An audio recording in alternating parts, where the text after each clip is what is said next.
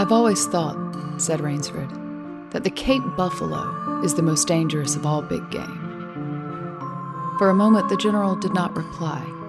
He was smiling his curious red-lipped smile. Then he said slowly, "No, you are wrong, sir. The Cape buffalo is not the most dangerous big game." He sipped his wine. "Here in my preserve on this island," he said in the same slow tone, "I hunt more dangerous game." Rainsford expressed his surprise. "Is there big game on this island?" The general nodded. "The biggest."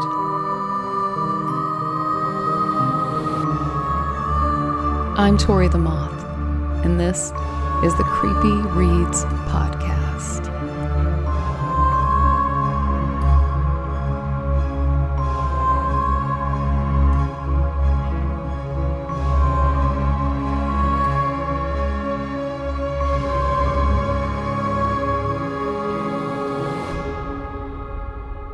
Welcome back, listeners, and thank you for joining me for another episode of the Creepy Reads Podcast. I'm Tori the Moth, aka the narrator, and I'm extremely excited for today's short story. I remember reading this for the first time in middle school, and as I went back and reread it in preparation for this podcast, I'd nearly forgotten just how disturbing the story actually is. Although it's often credited as an adventure story, The Most Dangerous Game by Richard Connell ticks all the thriller boxes for me, and in my opinion is as wonderfully morbid as any classic gothic or horror story out there. It was originally published in January of 1924 and has been called the most popular short story ever written in English, and with good reason.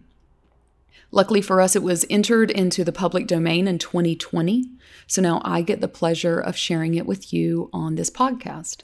And I hope you find it as exciting, intense, and perturbing as I do.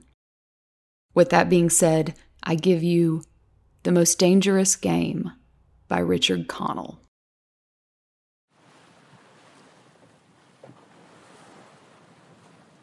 "Off there to the right, somewhere, is a large island," said Whitney. "It's rather a mystery." "What island is it?" Rainsford asked. "The old charts call it Ship Trap Island," Whitney replied. "Suggestive name, isn't it? Sailors have a curious dread of the place. I don't know why. Some superstition." "Can't see it," remarked Rainsford, trying to peer through the dank tropical night that was palpable as it pressed its thick, warm blackness in upon the yacht.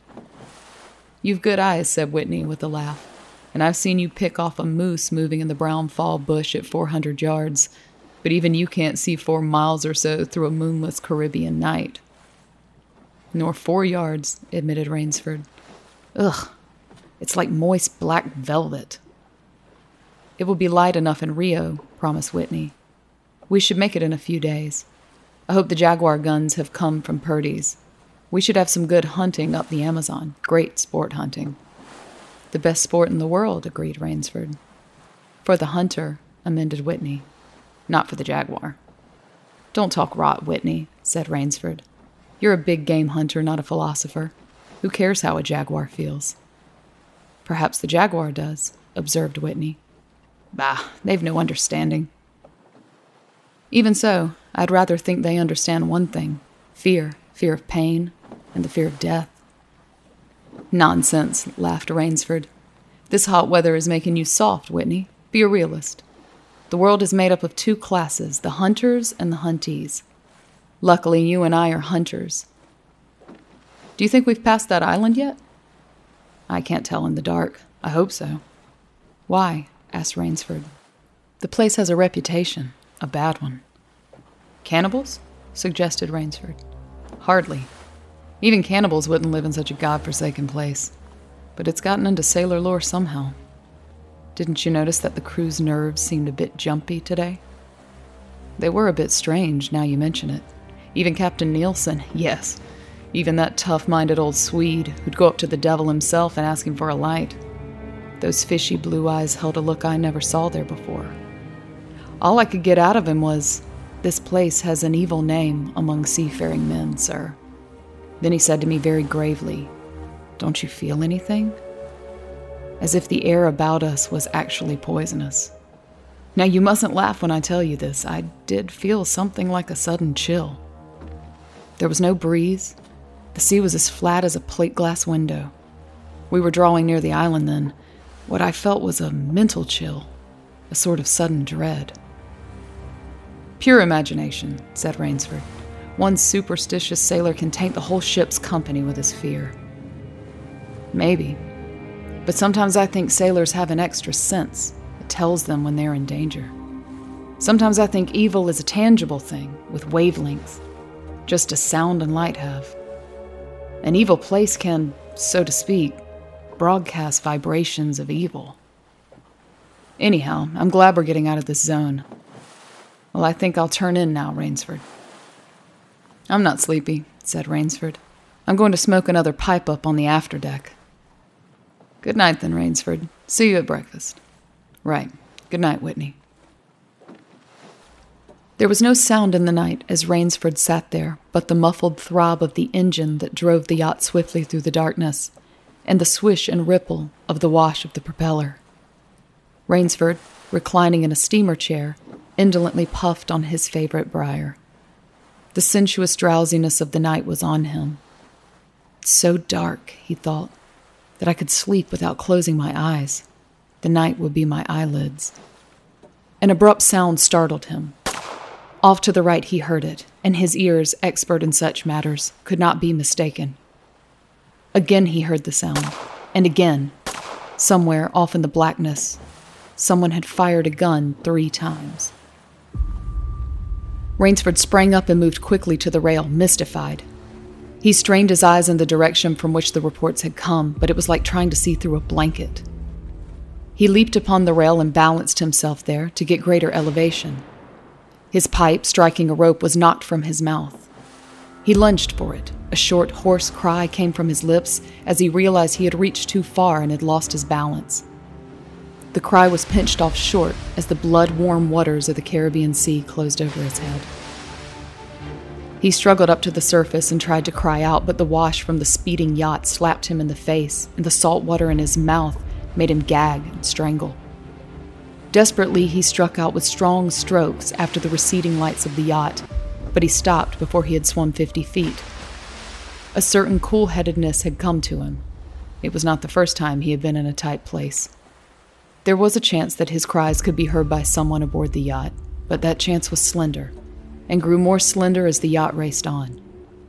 He wrestled himself out of his clothes and shouted with all his power. The lights of the yacht became faint and ever-vanishing fireflies. Then they were blotted out entirely by the night. Rainsford remembered the shots. They had come from the right, and doggedly he swam in that direction, swimming with slow, deliberate strokes, conserving his strength. For a seemingly endless time he fought the sea. He began to count his strokes. He could do possibly 100 more, and then Rainsford heard a sound. It came out of the darkness, a high, screaming sound. The sound of an animal in an extremity of anguish and terror. He did not recognize the animal that made the sound. He did not try to. With fresh vitality, he swam toward the sound. He heard it again. Then it was cut short by another noise, crisp, staccato. "Pistol shot," muttered Rainsford, swimming on. 10 minutes of determined effort brought another sound to his ears, the most welcome he had ever heard, the muttering and growling of the sea breaking on a rocky shore. He was almost on the rocks before he saw them. On a night less calm, he would have been shattered against them. With his remaining strength, he dragged himself from the swirling waters. Jagged crags appeared to jut up into the opaqueness. He forced himself upward, hand over hand. Gasping, his hands raw, he reached a flat place at the top. Dense jungle came down to the very edge of the cliffs. What perils that tangle of trees and underbrush might hold for him did not concern Rainsford just then. All he knew was that he was safe from his enemy, the sea, and that utter weariness was on him. He flung himself down at the jungle edge and tumbled headlong into the deepest sleep of his life.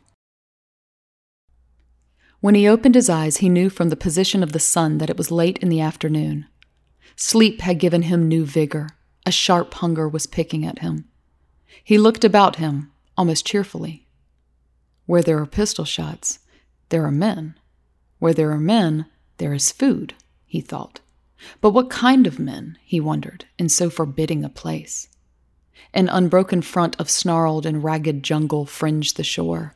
He saw no sign of a trail through the closely knit web of weeds and trees. It was easier to go along the shore, and Rainsford floundered along by the water.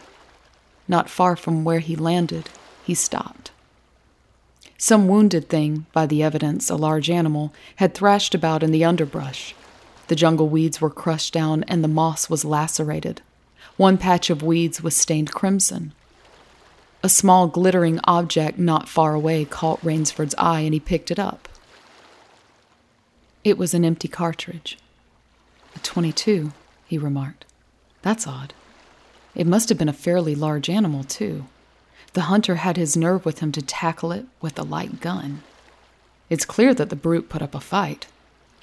I suppose the first 3 shots I heard was when the hunter flushed his quarry and wounded it. The last shot was when he trailed it here and finished it.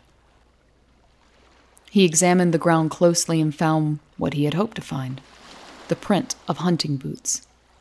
They pointed along the cliff in the direction he had been going. Eagerly he hurried along, now slipping on a rotten log or a loose stone, but making headway. Night was beginning to settle down on the island. Bleak darkness was blacking out the sea and jungle when Rainsford sighted the lights. He came upon them as he turned a crook in the coastline, and his first thought was that he had come upon a village, for there were many lights. But as he forged along, he saw to his great astonishment that all the lights were in one enormous building, a lofty structure with pointed towers plunging upward into the gloom. His eyes made out the shadowy outlines of a palatial chateau. It was set on a high bluff, and on 3 sides of it cliffs dived down to where the sea licked greedy lips in the shadows. Mirage, thought Rainsford. But it was no mirage he found when he opened the tall spiked iron gate. The stone steps were real enough. The massive door with a leering gargoyle for a knocker was real enough. Yet about it all hung an air of unreality. He lifted the knocker, and it creaked up stiffly, as if it had never before been used. He let it fall, and it startled him with its booming loudness. He thought he heard steps within. The door remained closed. Again, Rainsford lifted the heavy knocker and let it fall. The door opened as suddenly as if it were on a spring, and Rainsford stood blinking in the river of glaring gold light that poured out. The first thing Rainsford's eyes discerned was the largest man Rainsford had ever seen, a gigantic creature, solidly made and black-bearded to the waist. In his hand, the man held a long-barreled revolver, and he was pointing it straight at Rainsford's heart. Out of the snarl of beard, 2 small eyes regarded Rainsford. "Don't be alarmed," said Rainsford, with a smile which he hoped was disarming. "I'm no robber. I fell off a yacht. My name is Sanger Rainsford of New York City." The menacing look in the eyes did not change. The revolver pointed as rigidly as if the giant were a statue. He gave no sign that he understood Rainsford's words or that he had even heard them. He was dressed in a uniform, a black uniform trimmed with gray astrakhan. "I'm Sanger Rainsford of New York," Rainsford began again. "I fell off a yacht. I am hungry." The man's only answer was to raise with his thumb the hammer of his revolver. Then Rainsford saw the man's free hand go to his forehead in a military salute, and he saw him click his heels together and stand at attention. Another man was coming down the broad marble steps, an erect, slender man in evening clothes. He advanced to Rainsford and held out his hand. In a cultivated voice marked by a slight accent that gave it added precision and deliberateness, he said, It is a very great pleasure and honor to welcome Mr. Sanger Rainsford, the celebrated hunter, to my home." Automatically, Rainsford shook the man's hand. "I've read your book about hunting snow leopards in Tibet, you see," explained the man. "I am General Zaroff." Rainsford's first impression was that the man was singularly handsome. His second was that there was an original, almost bizarre quality about the general's face. He was a tall man past middle age, for his hair was a vivid white, but his thick eyebrows and pointed military mustache were as black as the night from which Rainsford had come. His eyes, too, were black and very bright. He had high cheekbones, a sharp-cut nose, a spare, dark face. The face of a man used to giving orders, the face of an aristocrat. Turning to the giant in uniform, the general made a sign. The giant put away his pistol, saluted, withdrew. "Ivan is an incredibly strong fellow," remarked the general, "but he has the misfortune to be deaf and dumb. A simple fellow, but, I'm afraid, like all of his race, a bit of a savage." "Is he Russian?" "He is a Cossack," said the general, and his smile showed red lips and pointed teeth. "So am I." "Come," he said. "We shouldn't be chatting here. We can talk later. Now you want clothes, food, rest, you shall have them. This is a most restful spot." Ivan had reappeared, and the general spoke to him with lips that moved, but gave forth no sound. "Follow Ivan, if you please, Mr. Rainsford," said the general. "I was about to have my dinner when you came. I'll wait for you. You'll find that my clothes will fit you, I think." It was to a huge beam-ceilinged bedroom with a canopied bed big enough for 6 men that Rainsford followed the silent giant.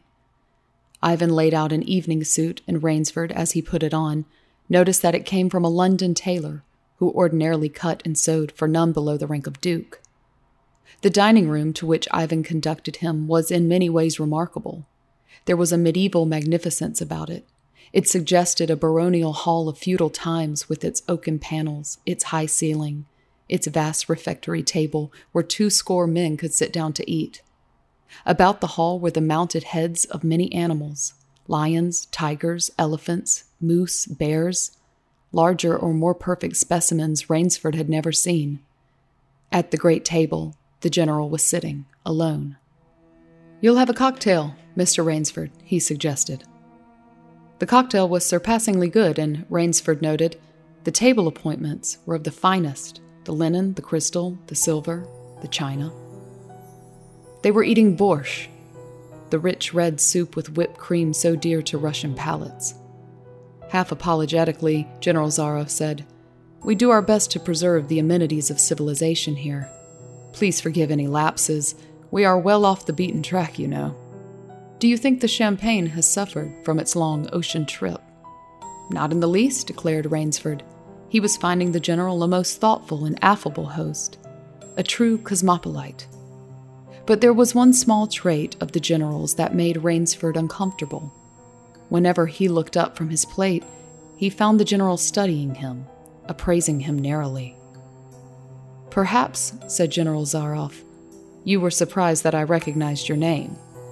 You see, I read all books on hunting published in English, French, and Russian. I have but one passion in my life, Mr. Rainsford, and it is the hunt."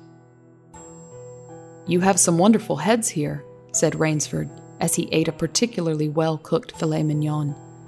"That Cape buffalo is the largest I ever saw."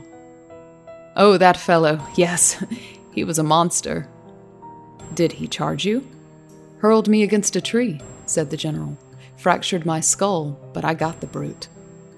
"I've always thought," said Rainsford, "that the Cape buffalo is the most dangerous of all big game." For a moment the general did not reply. He was smiling his curious red-lipped smile. Then he said slowly, "No, you are wrong, sir. The Cape buffalo is not the most dangerous big game." He sipped his wine. "Here in my preserve on this island," he said in the same slow tone, "I hunt more dangerous game." Rainsford expressed his surprise. "Is there big game on this island?" The general nodded. The biggest. Really? Oh, it isn't here naturally, of course. I have to stock the island. What have you imported, General? Rainsford asked. Tigers? The general smiled. No, he said. Hunting tigers ceased to interest me some years ago. I exhausted their possibilities, you see. No thrill left in tigers, no real danger. I live for danger, Mr. Rainsford. The general took from his pocket a gold cigarette case and offered his guest a long black cigarette with a silver tip. It was perfumed and gave off a smell like incense. We will have some capital hunting, you and I, said the general. I shall be most glad to have your society.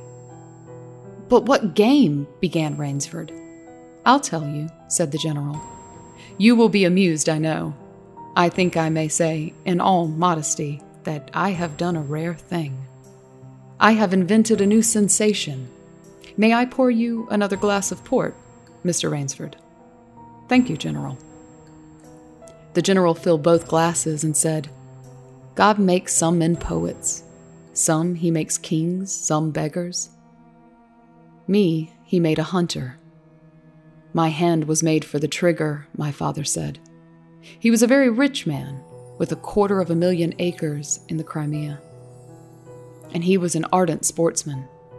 When I was only 5 years old, he gave me a little gun, specially made in Moscow for me, to shoot sparrows with. When I shot some of his prize turkeys with it, he did not punish me. He complimented me on my marksmanship. I killed my first bear in the Caucasus when I was 10. My whole life has been one prolonged hunt. I went into the army, it was expected of noblemen's sons, and for a time commanded a division of Cossack cavalry, but my real interest was always the hunt. I have hunted every kind of game in every land. It would be impossible for me to tell you how many animals I have killed. The general puffed at his cigarette. After the debacle in Russia, I left the country, for it was imprudent for an officer of the Tsar to stay there. Many noble Russians lost everything. I, luckily, had invested heavily in American securities, so I shall never have to open a tea room in Monte Carlo or drive a taxi in Paris. Naturally, I continued to hunt. Grizzlies in your Rockies, crocodiles in the Ganges, rhinoceroses in East Africa. It was in Africa that the Cape buffalo hit me and laid me up for 6 months. As soon as I recovered, I started for the Amazon to hunt jaguars, for I had heard they were unusually cunning. They weren't, the Cossack sighed. They were no match at all for a hunter with his wits about him and a high-powered rifle. I was bitterly disappointed. I was lying in my tent with a splitting headache one night, when a terrible thought pushed its way into my mind. Hunting was beginning to bore me. And hunting, remember, had been my life. I have heard that in America, businessmen often go to pieces when they give up the business that has been their life. Yes, that's so, said Rainsford. The general smiled. I had no wish to go to pieces, he said. I must do something. Now mine is an analytical mind, Mr. Rainsford. Doubtless that is why I enjoy the problems of the chase. No doubt, General Zaroff. So, continued the general, I asked myself why the hunt no longer fascinated me. You are much younger than I am, Mr. Rainsford, and have not hunted as much, but you perhaps can guess the answer. What was it? Simply this. Hunting had ceased to be what you call a sporting proposition. It had become too easy. I always got my quarry, always. There is no greater bore than perfection. The general lit a fresh cigarette. No animal had a chance with me anymore. That is no boast, it is a mathematical certainty. The animal had nothing but his legs and his instinct. Instinct is no match for reason. When I thought of this, it was a tragic moment for me, I can tell you. Rainsford leaned across the table, absorbed in what his host was saying. It came to me as an inspiration what I must do, the general went on. And that was? The general smiled the quiet smile of one who has faced an obstacle and surmounted it with success. I had to invent a new animal to hunt, he said. A new animal? You're joking. Not at all, said the general. I never joke about hunting. I needed a new animal. I found one. So I bought this island, built this house, and here I do my hunting. The island is perfect for my purposes. There are jungles with a maze of trails in them, hills, swamps. But the animal, General Zakharov. Oh, said the general. It supplies me with the most exciting hunting in the world. No other hunting compares with it for an instant. Every day I hunt, and I never grow bored now, for I have a quarry with which I can match my wits. Rainsford's bewilderment showed in his face. I wanted the ideal animal to hunt, explained the general. So I said, what are the attributes of an ideal quarry? And the answer was, of course, it must have courage, cunning, and above all, it must be able to reason. But no animal can reason, objected Rainsford. My dear fellow, said the general, there is one that can. But you can't mean, gasped Rainsford. And why not? I can't believe you're serious, General Zakharov. This is a grisly joke. Why should I not be serious? I'm speaking of hunting. Hunting? Good God, General Zakharov, what you speak of is murder. The general laughed with entire good nature. He regarded Rainsford quizzically. I refuse to believe that so modern and civilized a young man as you seem to be harbors romantic ideas about the value of human life. Surely your experiences in the war did not make me condone cold-blooded murder, finished Rainsford stiffly. Laughter shook the general. How extraordinarily droll you are, he said. One does not expect nowadays to find a young man of the educated class, even in America, with such a naive and, if I may say so, mid-Victorian point of view. It's like finding a snuff box in a limousine. Ah, well, doubtless you had Puritan ancestors. So many Americans appear to have had. I'll wager you'll forget your notions when you go hunting with me. You've a genuine new thrill in store for you, Mr. Rainsford. Thank you, I am a hunter, not a murderer. Dear me, said the general, quite unruffled. Again that unpleasant word. But I think I can show you that your scruples are quite ill-founded. Yes, life is for the strong, to be lived by the strong, and, if needs be, taken by the strong. The weak of the world were put here to give the strong pleasure. I am strong. Why should I not use my gift? If I wish to hunt, why should I not? I hunt the scum of the earth, sailors from tramp ships, Lascars, blacks, Chinese, whites, mongrels. A thoroughbred horse or hound is worth more than a score of them. But they are men, said Rainsford hotly. Precisely, said the general. That is why I use them. It gives me pleasure. They can reason after a fashion, so they are dangerous. But where do you get them? The general's left eyelid fluttered down in a wink. This island is called Ship Trap, he answered. Sometimes an angry god of the high seas sends them to me. Sometimes, when Providence is not so kind, I help Providence a bit. Come to the window with me. Rainsford went to the window and looked out toward the sea. Watch, out there, exclaimed the general, pointing into the night. Rainsford's eyes saw only blackness, and then, as the general pressed a button, far out to sea, Rainsford saw the flash of lights. The general chuckled. They indicate a channel, he said, where there's none. Giant rocks with razor edges crouch like a sea monster with wide-open jaws. They can crush a ship as easily as I crush this nut." He dropped a walnut on the hardwood floor and brought his heel grinding down on it. "Oh yes," he said, casually, as if in answer to a question. "I have electricity. We try to be civilized here." "Civilized? And you shoot down men?" A trace of anger was in the general's black eyes, but it was there for but a second, and he said in his most pleasant manner, "Dear me, what a righteous young man you are. I assure you I do not do the thing you suggest. That would be barbarous. I treat these visitors with every consideration. They get plenty of good food and exercise. They get into splendid physical condition. You shall see for yourself tomorrow." "What do you mean?" "We'll visit my training school," smiled the general. "It's in the cellar. I have about a dozen pupils down there now. They're from the Spanish bark San Lucar that had the bad luck to go on the rocks cut there. A very inferior lot, I regret to say. Poor specimens and more accustomed to the deck than to the jungle." He raised his hand, and Ivan, who served as waiter, brought a thick Turkish coffee.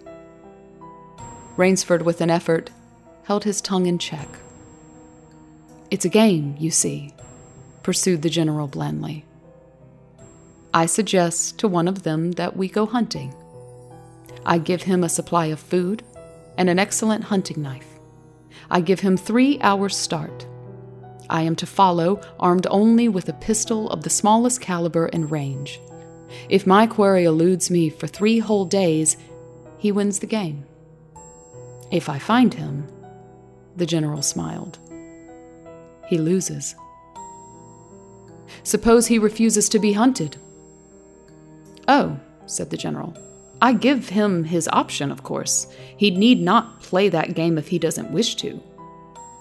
If he does not wish to hunt, I turn him over to Ivan. Ivan once had the honor of serving as official nodder to the Great White Tsar, and he has his own ideas of sport. Invariably, Mr. Rainsford, invariably, they choose the hunt." "And if they win?" The smile on the general's face widened. "To date, I have not lost," he said. Then he added hastily, "I don't wish you to think me a braggart, Mr. Rainsford. Many of them afford only the most elementary sort of problem. Occasionally I strike a Tartar. One almost did win. I eventually had to use the dogs." "The dogs? This way, please. I'll show you." The general steered Rainsford to a window. The lights from the window sent a flickering illumination that made grotesque patterns on the courtyard below, and Rainsford could see moving about there a dozen or so huge black shapes. As they turned toward him, their eyes glittered greenly. "A rather good lot, I think," observed the general. "They are let out at 7 every night. If anyone should try to get into my house, or out of it, something extremely regrettable would occur to him." He hummed a snatch of song from the Folie Bergère. "And now," said the general, "I want to show you my new collection of heads. Will you come with me to the library?" "I hope," said Rainsford, "that you will excuse me tonight, General Zaroff. I'm really not feeling at all well." "Ah, indeed?" the general inquired solicitously. "Well, I suppose that's only natural after your long swim. You need a good restful night's sleep. Tomorrow you'll feel like a new man, I'll wager.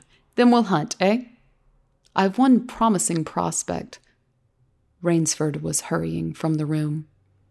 "Sorry you can't go with me tonight," called the general. "I expect rather fair sport. A big strong black. He looks resourceful." "Well, good night, Mr. Rainsford. I hope you have a good night's rest." The bed was good, and the pajamas of the softest silk, and he was tired in every fiber of his being. But nevertheless, Rainsford could not quiet his brain with the opiate of sleep. He lay, eyes wide open. Once he thought he heard stealthy steps in the corridor outside his room. He sought to throw open the door, It would not open. He went to the window and looked out. His room was high up in one of the towers. The lights of the chateau were out now, and it was dark and silent, but there was a fragment of sallow moon, and by its wan light he could see, dimly, the courtyard. There, weaving in and out in the pattern of shadow, were black, noiseless forms. The hounds heard him at the window and looked up expectantly with their green eyes. Rainsford went back to the bed and lay down. By many methods he tried to put himself to sleep. He had achieved a doze when, just as morning began to come, he heard, far off in the jungle, the faint report of a pistol. General Zaroff did not appear until luncheon. He was dressed faultlessly in the tweeds of a country squire. He was solicitous about the state of Rainsford's health. "As for me," sighed the general, "I do not feel so well. I am worried, Mr. Rainsford. Last night I detected traces of my old complaint." To Rainsford's questioning glance, the general said, "Ennui, boredom." Then, taking a second helping of crepe Suzette, the general explained, "The hunting was not good last night. The fellow lost his head. He made a straight trail that offered no problems at all. That's the trouble with these sailors. They have dull brains to begin with, and they do not know how to get about in the woods. They do excessively stupid and obvious things. It's most annoying." "Will you have another glass of Chablis, Mr. Rainsford?" "General," said Rainsford firmly, "I wish to leave this island at once." The general raised his thickets of eyebrows. He seemed hurt. "But, my dear fellow," the general protested, "you've only just come. You've had no hunting." "I wish to go today," said Rainsford. He saw the dead black eyes of the general on him, studying him. General Zaroff's face suddenly brightened. He filled Rainsford's glass with venerable Chablis from a dusty bottle. "Tonight," said the general, "we will hunt, you and I." Rainsford shook his head. "No, General," he said, "I will not hunt." The general shrugged his shoulders and delicately ate a hothouse grape. "As you wish, my friend," he said. "The choice rests entirely with you, but may I not venture to suggest that you will find my idea of sport more diverting than Ivan's?" He nodded towards the corner to where the giant stood, scowling, his thick arms crossed on his hogshead of chest. "You don't mean," cried Rainsford. "My dear fellow," said the general, "have I not told you I always mean what I say about hunting? This is really an inspiration. I drink to a foeman worthy of my steel at last." The general raised his glass, but Rainsford sat staring at him. "You'll find this game worth playing," the general said enthusiastically. "Your brain against mine, your woodcraft against mine, your strength and stamina against mine. Outdoor chess, and the stake is not without value, eh?" "And if I win?" began Rainsford huskily. "I'll cheerfully acknowledge myself defeated if I do not find you by midnight of the third day," said General Zaroff. "My sloop will place you on the mainland near a town." The general read what Rainsford was thinking. "Oh, you can trust me," said the Cossack. "I will give you my word as a gentleman and a sportsman.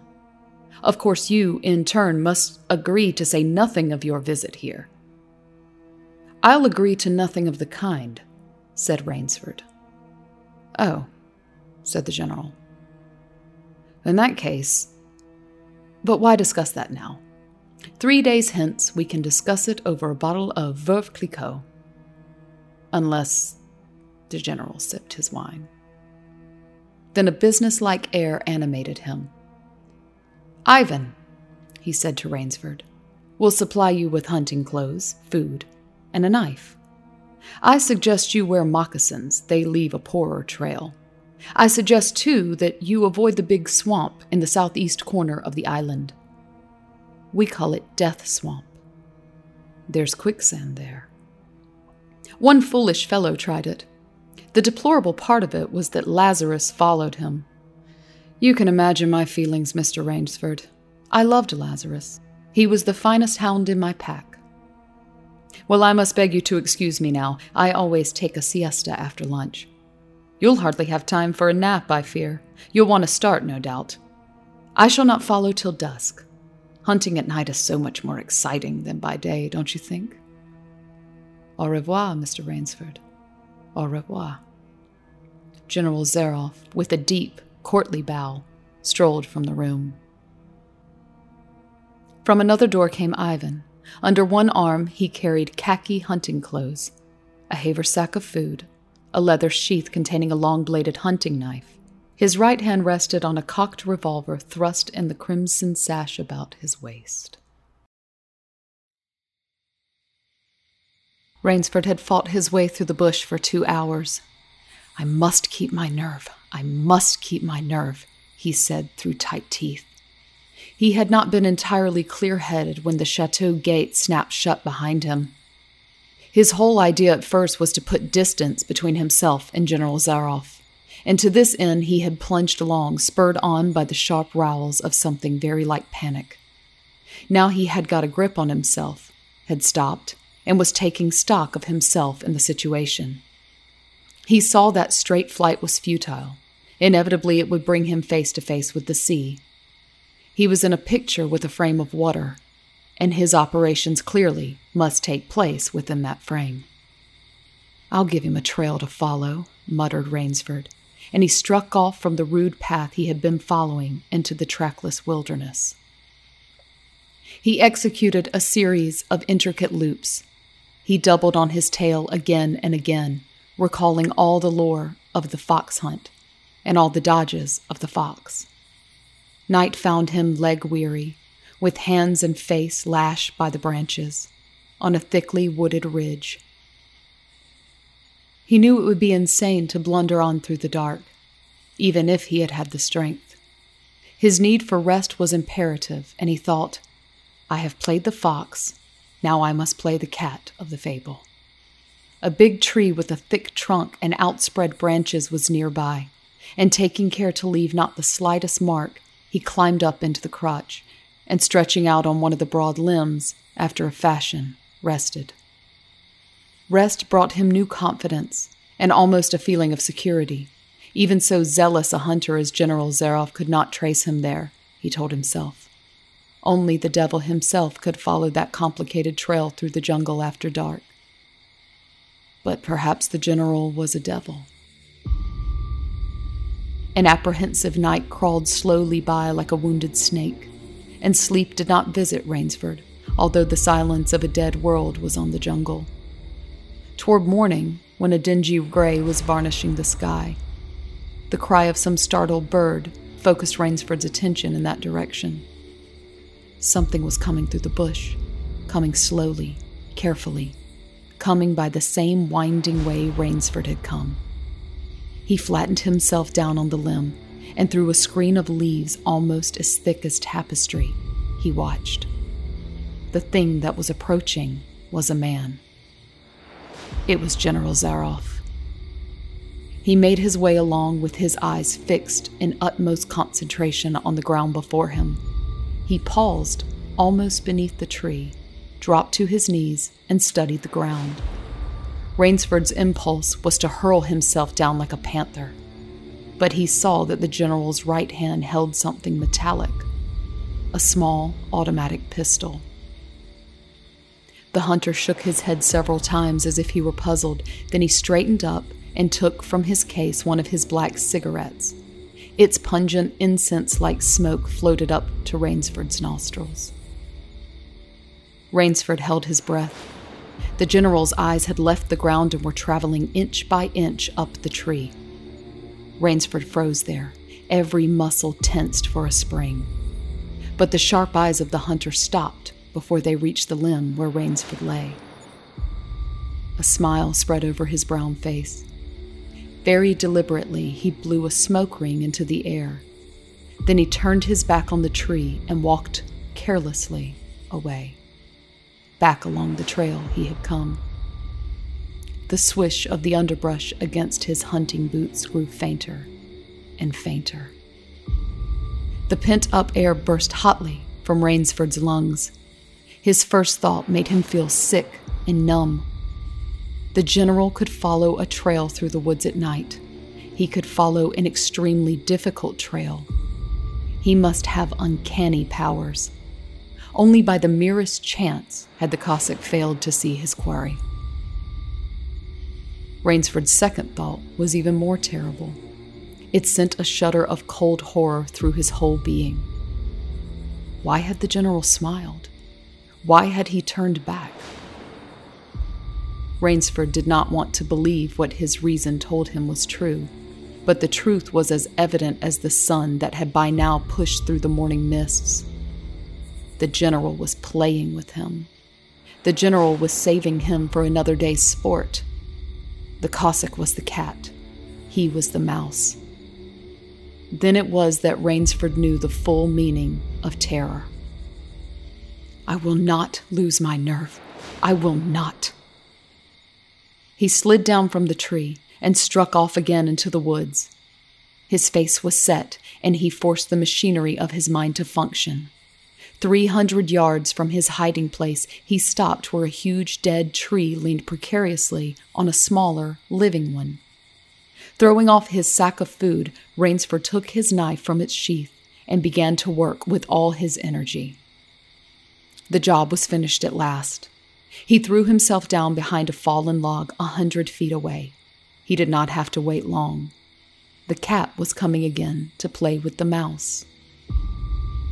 Following the trail with the sureness of a bloodhound came General Zaroff. Nothing escaped those searching black eyes. No crushed blade of grass, no bent twig, no mark, no matter how faint, in the moss. So intent was the Cossack on his stalking that he was upon the thing Rainsford had made before he saw it. His foot touched the protruding bough that was the trigger. Even as he touched it, the general sensed his danger and leaped back with the agility of an ape. But he was not quite quick enough. The dead tree, delicately adjusted to rest on the cut living one, crashed down and struck the general a glancing blow on the shoulder as it fell. But for his alertness, he must have been smashed beneath it.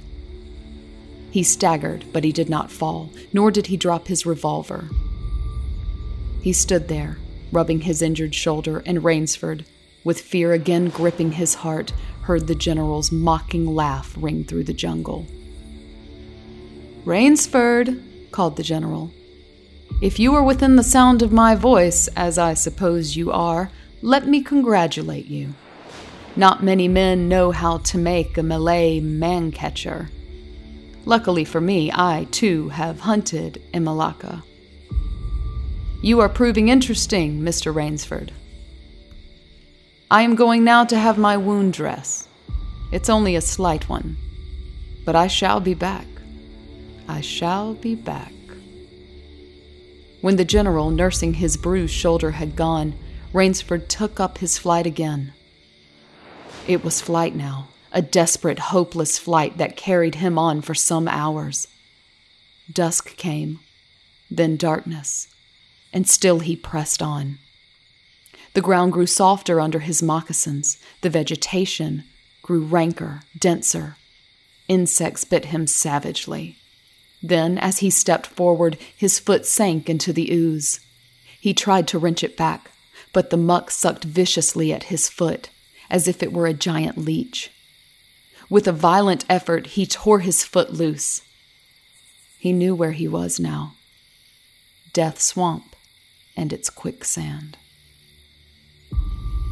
His hands were tight closed as if his nerve were something tangible that someone in the darkness was trying to tear from his grip. The softness of the earth had given him an idea.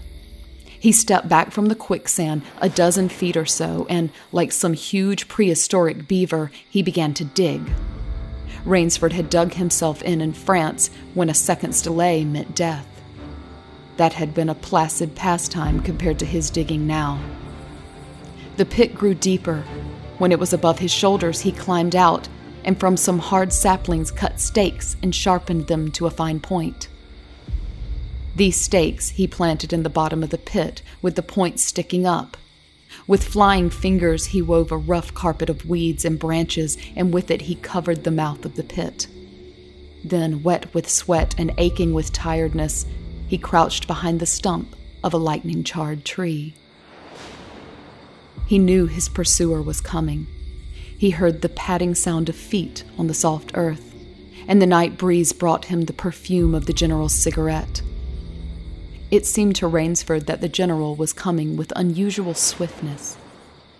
He was not feeling his way along foot by foot. Rainsford, crouching there, could not see the general, nor could he see the pit. He lived a year in a minute. Then he felt an impulse to cry aloud with joy, for he heard the sharp crackle of the breaking branches as the cover of the pit gave way. He heard the sharp scream of pain as the pointed stakes found their mark. He leaped up from his place of concealment. Then he cowered back. 3 feet from the pit, a man was standing, with an electric torch in his hand. "You've done well, Rainsford," the voice of the general called. "Your Burmese tiger pit has claimed one of my best dogs. Again, you score. I think, Mr. Rainsford, I'll see what you can do against my whole pack. I'm going home for a rest now. Thank you for a most amusing evening." At daybreak, Rainsford, lying near the swamp, was awakened by a sound that made him know that he had new things to learn about fear. It was a distant sound, faint and wavering, but he knew it. It was the baying of a pack of hounds. Rainsford knew he could do one of 2 things. He could stay where he was and wait. That was suicide. He could flee. That was postponing the inevitable. For a moment he stood there, thinking. An idea that held a wild chance came to him, and tightening his belt, he headed away from the swamp. The baying of the hounds drew nearer, then still nearer, nearer, ever nearer. On a ridge, Rainsford climbed a tree. Down a watercourse not a quarter of a mile away, he could see the bush moving. Straining his eyes, he saw the lean figure of General Zaroff. Just ahead of him, Rainsford made out another figure whose wide shoulders surged through the tall jungle weeds. It was the giant Ivan. He seemed pulled forward by some unseen force. Rainsford knew that Ivan must be holding the pack in leash. They would be on him any minute now. His mind worked frantically. He thought of a native trick he had learned in Uganda. He slid down the tree.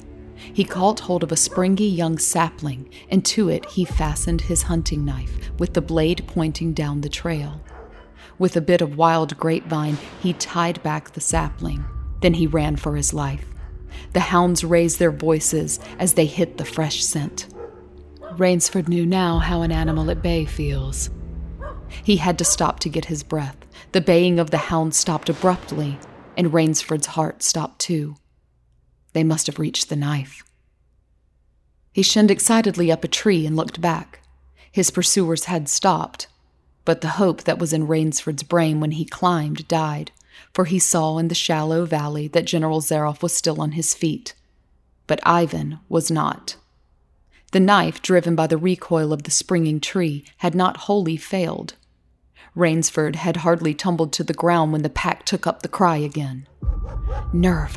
Nerve! Nerve!" he panted as he dashed along. A blue gap showed between the trees dead ahead. Ever nearer drew the hounds. Rainsford forced himself on toward that gap. He reached it. It was the shore of the sea. Across a cove, he could see the gloomy gray stone of the chateau. 20 feet below him, the sea rumbled and hissed. Rainsford hesitated. He heard the hounds. Then he leapt far out into the sea. When the general and his pack reached the place by the sea, the Cossack stopped. For some minutes he stood regarding the blue-green expanse of water. He shrugged his shoulders. Then he sat down, took a drink of brandy from a silver flask, lit a perfumed cigarette, and hummed a bit from Madame Butterfly.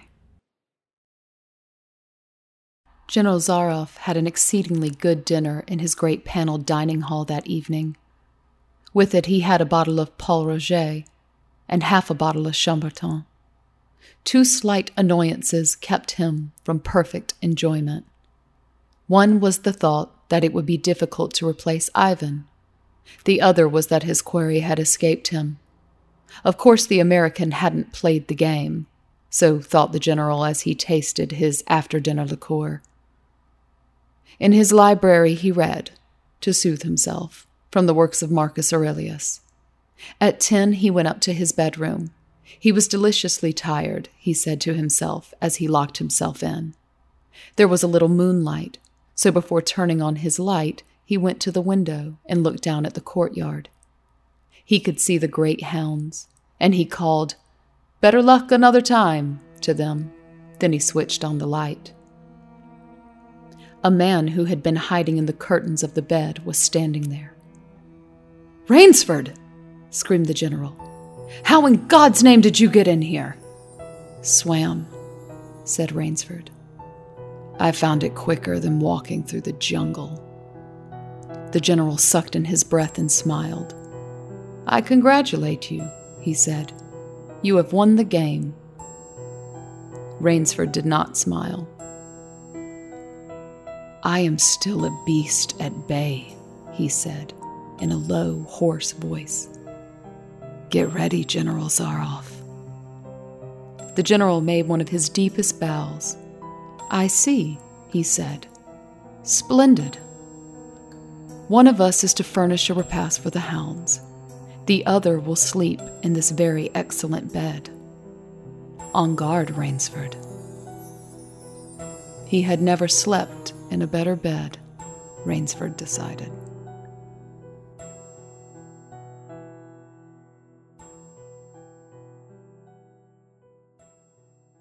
And that is it for Richard Connell's The Most Dangerous Game.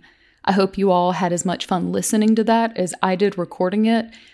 It was definitely a challenge, definitely a learning experience across the board since I am new to the podcast world, but it was totally fun. I had a blast doing that one. That story, actually, like I mentioned earlier, isn't usually considered gothic or horror. It's usually credited as an adventure story, but it's definitely a thriller in my book, kind of disturbing in parts. But I thoroughly enjoy that story, so I definitely wanted to share it with you all. Next time on the podcast, we will be getting to an absolute classic in the horror gothic genre from my favorite writer of all time, the late great Mr. Edgar Allan Poe. So be sure to tune in next time. And as I mentioned in the previous episode, the very first episode of the podcast, if you love to write original stories that fall within the gothic, horror, thriller genre, and you want to get your work out there, feel free to email it to me. If I think it's something that could work for the podcast, I'd be happy to read it. You can email that to Tori The Moth at gmail.com, TORITheMoth@gmail.com. Thank you guys so much for tuning in yet again. This has been the Creepy Reads Podcast.